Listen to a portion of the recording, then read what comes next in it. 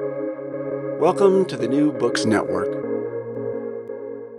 Welcome to SEAC Stories, brought to you by the Sydney Southeast Asia Centre at the University of Sydney. This podcast tells the stories of our members. I'm your host, Natalie Pearson. From mosquito-borne diseases such as malaria and dengue to chronic bacterial infections like yours, Southeast Asia is home to a wide range of tropical diseases. For a long time, the arrival in the region of these and other deadly tropical diseases was believed to be connected to the introduction of agriculture. But how long have these diseases really been around for? How are they connected to the region's fluctuating social and environmental conditions? And how have they impacted the human populations of Southeast Asia over time?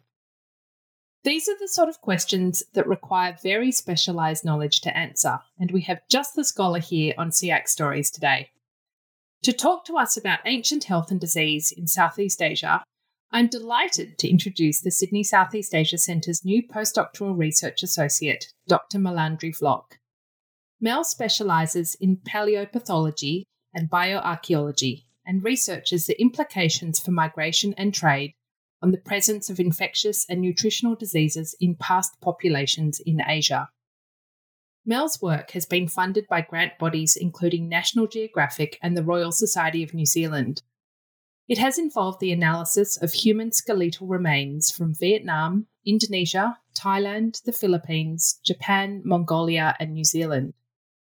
She has also been involved in repatriation efforts focused on returning Maori and Moriori ancestral remains, Iwi and Imi tribes in New Zealand in her previous role as an assistant research fellow in the Department of Anatomy at the University of Otago. Mel, welcome. Thank you so much for having me. Congratulations on the new role. Thank you. I'm really excited, actually. We can't wait for you to start. So you're a bioarchaeologist with a specialisation in paleoepidemiology. Can you explain these terms to us? What sort of methods do you use and what sort of questions might a bioarchaeologist be interested in exploring? So a bioarchaeologist is someone who studies human skeletons in the past specifically, but I actually have a specialisation in ancient diseases and patterns of diseases as well, so how it affects many people, not necessarily just one person. So that's what paleoepidemiology is. The kinds of methods I use are very old school, which is really great for a region like Southeast Asia because it doesn't involve necessarily a high cost or really advanced technology. All I do is pick up a bone and look if there's any evidence of disease on the outside of the bone. And sometimes I'll get some x-rays to look on the inside of the bone, but it means that I can do lots of research throughout Southeast Asia and collaborate with lots of researchers in Southeast Asia. So I really enjoy what I do, actually.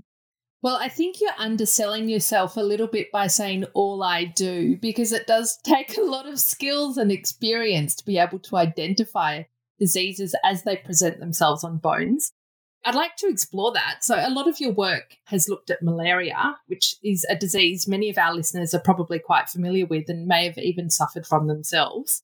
When I think of malaria, I think of blood, not bones. So how does malaria show up in human skeletal remains and why does it lend itself to bioarchaeological approaches? I think what fascinates me about malaria is it's not one of those diseases that changes the bone very obviously. There are other diseases like tuberculosis, for example, which can cause really great destruction to your spine that's really obvious when you see it in the skeleton. Whereas malaria, as you're saying, it's a blood disease. And so what we see is what we call non-specific signs. So some evidence of disease, but we don't necessarily know what that disease is, which can just be anemia. So iron deficiency is caused by malaria, and it can also cause, obviously, really infant death at really high rates. So that's some of the things that we look at. So it's really a challenge to try and pin down what evidence there actually is for malaria in bone, which is what this postdoc's going to look at. Some of my former research has actually looked at a very unique form of anemia called thalassemia, though. And thalassemia is actually a genetic disease. So it's caused by getting the gene from both your mother and your father. And this disease causes really obvious changes to the bone because it expands your bone marrow, and then your bone marrow has to go somewhere. So it causes your bones to expand, and that's very obvious. Now, in Southeast Asia, thalassemia is really common purely for one reason, and that's because if you have the milder form, you're less likely to die from malaria because malaria can't attach to your blood as well because it's a blood-borne genetic disease. So I found evidence of this in a hunter-gatherer site that's 7,000 years old, showing that likely Southeast Asians have had evidence of malaria for a really long time. But it's only been found in a couple of sites, and there's a lot more to investigate in the region. Yeah, so this research that you're talking about now that predated the presence of malaria in the region by many thousands of years was really significant. And as I mentioned, there was this long-held assumption that malaria came into the region along with the introduction of agriculture. But as you're saying, your work has demonstrated that it's actually been present in Vietnam 3,000 years before agriculture was introduced. Were these results something that you set out to determine? Did you have a hypothesis before you started investigating the skeletal remains, or were the findings a bit unexpected? I had suspected that I might see evidence of that in another site I was looking at, which is an agricultural site. So I had that assumption that it had been introduced with agriculture because it's an assumption that our actual field is based upon. So some of the really larger paleopathologists from the 1960s came up with this idea that with agriculture, humans started to clear land, and when you clear land, you cause stagnant pools of water, and then that would attract mosquitoes. But it's actually the opposite in Southeast Asia. The kinds of mosquitoes that spread malaria are actually forest mosquitoes. So when you're clearing land, you actually introduce different types of mosquitoes into the area.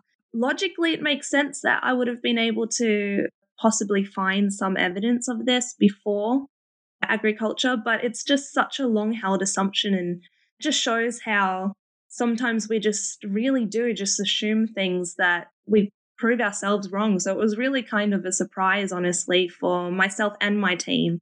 Well, these were really significant findings that really disrupted the assumptions of an entire discipline.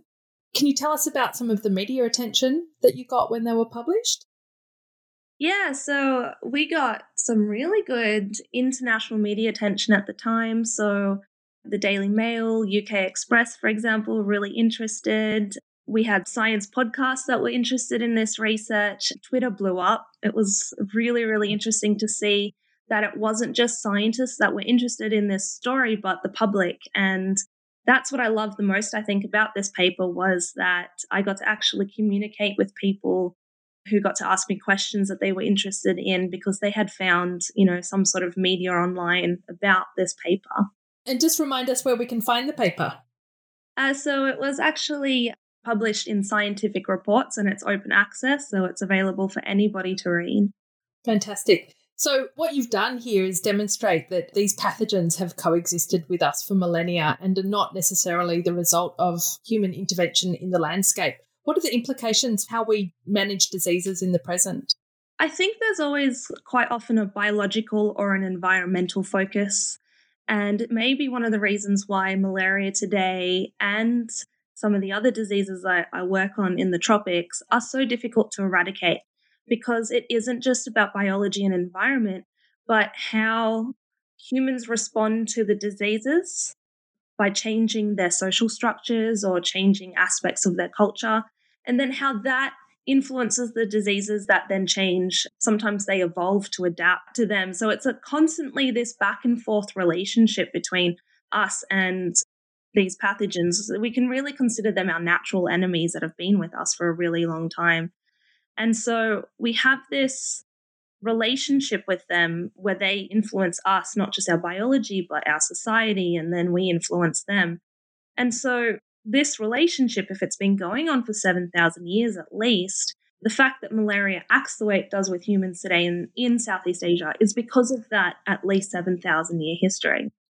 And you've also done similar work on yaws, I believe, which is not a disease I know a lot about. Can you tell us what your findings were about its arrival in the Pacific? Yeah, so yaws is one of those diseases that people really don't know much about. And prior to a massive eradication attempt by the World Health Organization in the 1950s, it was everywhere in the tropical world. So it doesn't have a high fatality like malaria does, for example. But what it is it causes some really severe disfiguring and disabling and painful changes to your skeleton over time if it's not treated. And so it's actually a bacterial disease that's spread through skin contact. It's the same species as its well known cousin, venereal syphilis. So people tend to know a lot more about syphilis than they know about yaws.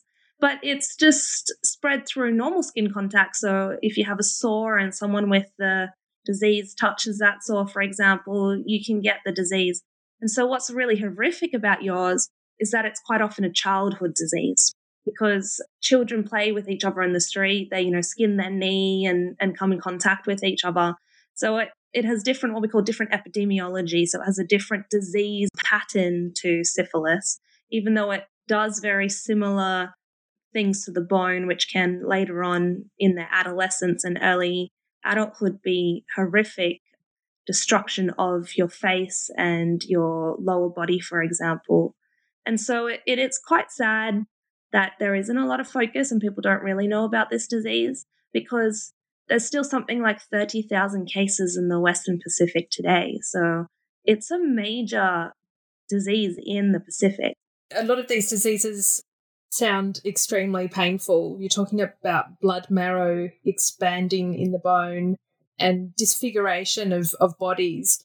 I think that's what makes us as paleopathologists stand out a little bit. When we make scientific discoveries, we're really acutely aware of the fact that someone had to suffer through this for us to find this evidence. So you're right, with the thalassemia, yeah, you're talking about bone marrow that tries to push through hard bone. This is extremely painful and it's a common disease in Southeast Asia. So it affects a lot of people today because of the relationship we've had with malaria. So even though eradication efforts have been very successful, thalassemia as a consequence of malaria is still a significant burden in many regions of Southeast Asia. So it is quite conflicting, I think, if you find any evidence, because it's exciting to find that some disease has been around for thousands of years earlier, and that changes our understanding of what it means to be human, really, because it changes our understanding of the relationship we have with our environment. But at the end of the day, that's somebody who was alive and who had family and who lived through this pain. So, yeah, it can be both difficult and exciting at the same time. A fine balance, I imagine. Yeah. And sometimes both at once. I want to ask you about the work you've done on different infectious disease patterns between sedentary and mobile populations in Asia. What are these different disease patterns and the factors that influence the morbidity and mortality of infectious diseases? So I, for the start of my PhD, was really interested in answering this question: what does trade, migration, any form of mobility, what that leads to some sort of interaction between different human groups, how does that actually influence the evidence of infectious diseases we have in the past?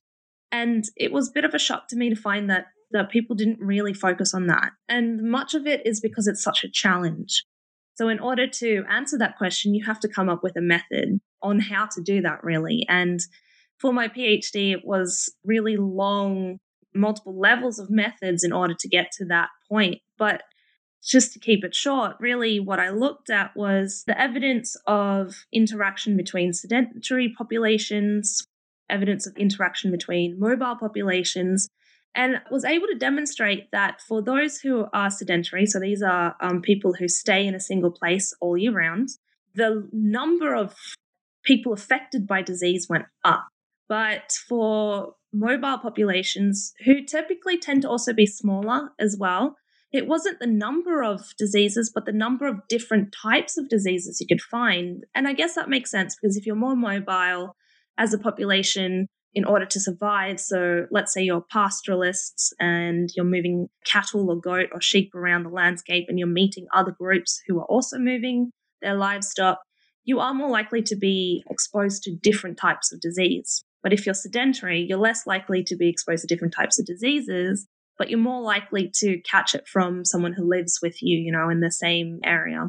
So while you're at SEAC, you plan to develop your research on geographic hotspots in Southeast Asia and the Pacific. What are these and where will you start? So I was thinking about the fact that in modern day disease studies, there's looking at geography of disease and the fact that there are corridors of disease introduction in certain regions because of the environment. You might have a riverway or roadways that are access routes of the disease, or you might have a mountain in the middle of people which blocks diseases from being passed between different groups on either side of the mountain. But then you've also got the social aspects as well, so people trading with each other. And so I was interested in trying to see if we can look at these factors in the past. Are we able to map geographically based on what we know about what sort of environmental or social factors are the best for spreading these particular diseases? And if those overlap in a particular geographical area in the past, are these potentially where these diseases were most likely to be introduced into the region in the first place? So I'm going to use statistical tools that are new to me, including what's called GIS, which is essentially a statistical mapping tool to look at the levels of disease in skeletal assemblages in the past and in relation to that society, the environment they lived in order to see, for example, where yaws and where malaria was introduced and for how long. You've just mentioned statistical approaches. It sounds like you're using a lot of geography here as well. And I think one of the most striking things for me, at least, about your research is its interdisciplinarity. Can you share with us some more about these different disciplinary approaches that you'll be using? Yeah, so the thing about archaeology is that in its nature, it's interdisciplinary. My research on disease is just one piece of the puzzle, but you're not going to get the whole picture unless you have the other pieces. So I'm not a specialist in everything. I collaborate with lots of people, including the archaeologists who excavated the assemblages in the first place because they're experts on the area. There are archaeologists who are experts on the landscape itself who are really important. Geographers, for example, are important. People known as isotope analysts who look at chemical differences in the bone to try and look at variations in diet. And they can also use the chemicals in the bone to try and indicate where a person was born and where they grew up and where they moved in, the last 10 years, for example. So all this information is what tells the picture. So I can't really, on my own, give the full story. I'm always working with a very large team, which is what I love about archaeology, is that you get to work with people and learn from so many different people who are specialists in completely different aspects and give you sometimes very different perspectives on your own research. We're really looking forward to supporting you to keep building those networks when you join us at SEAC, Mel.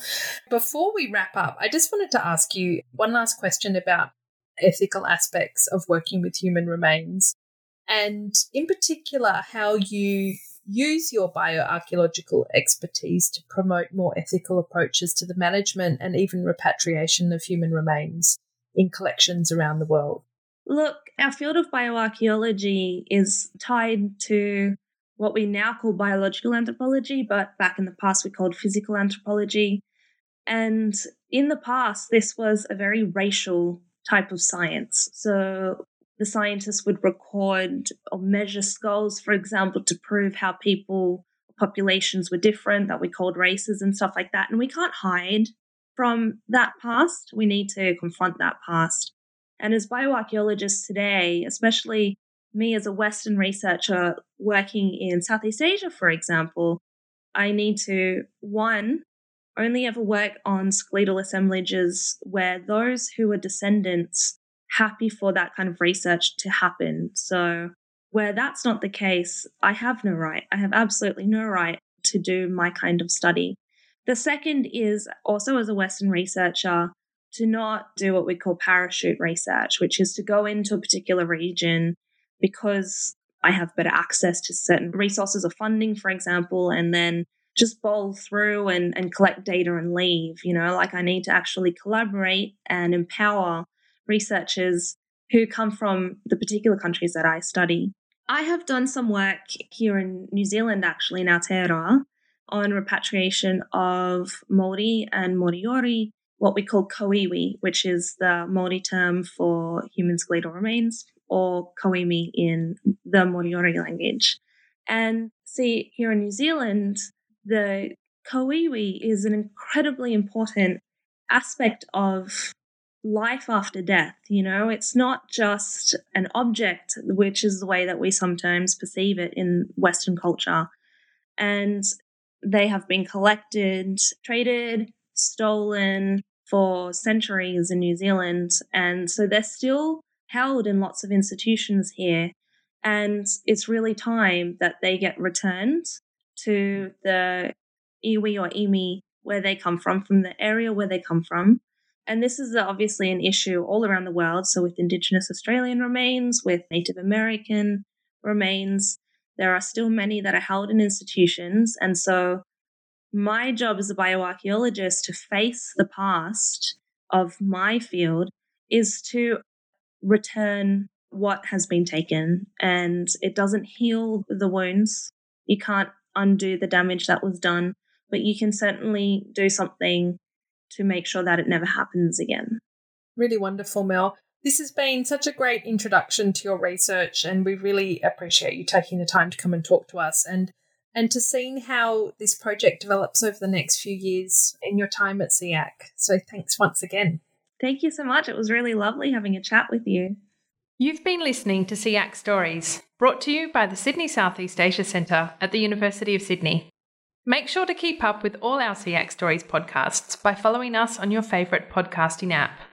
If you like the show, please rate and review it on Apple Podcasts. Every positive review helps new listeners find the show. And of course, let your friends know about us on social media.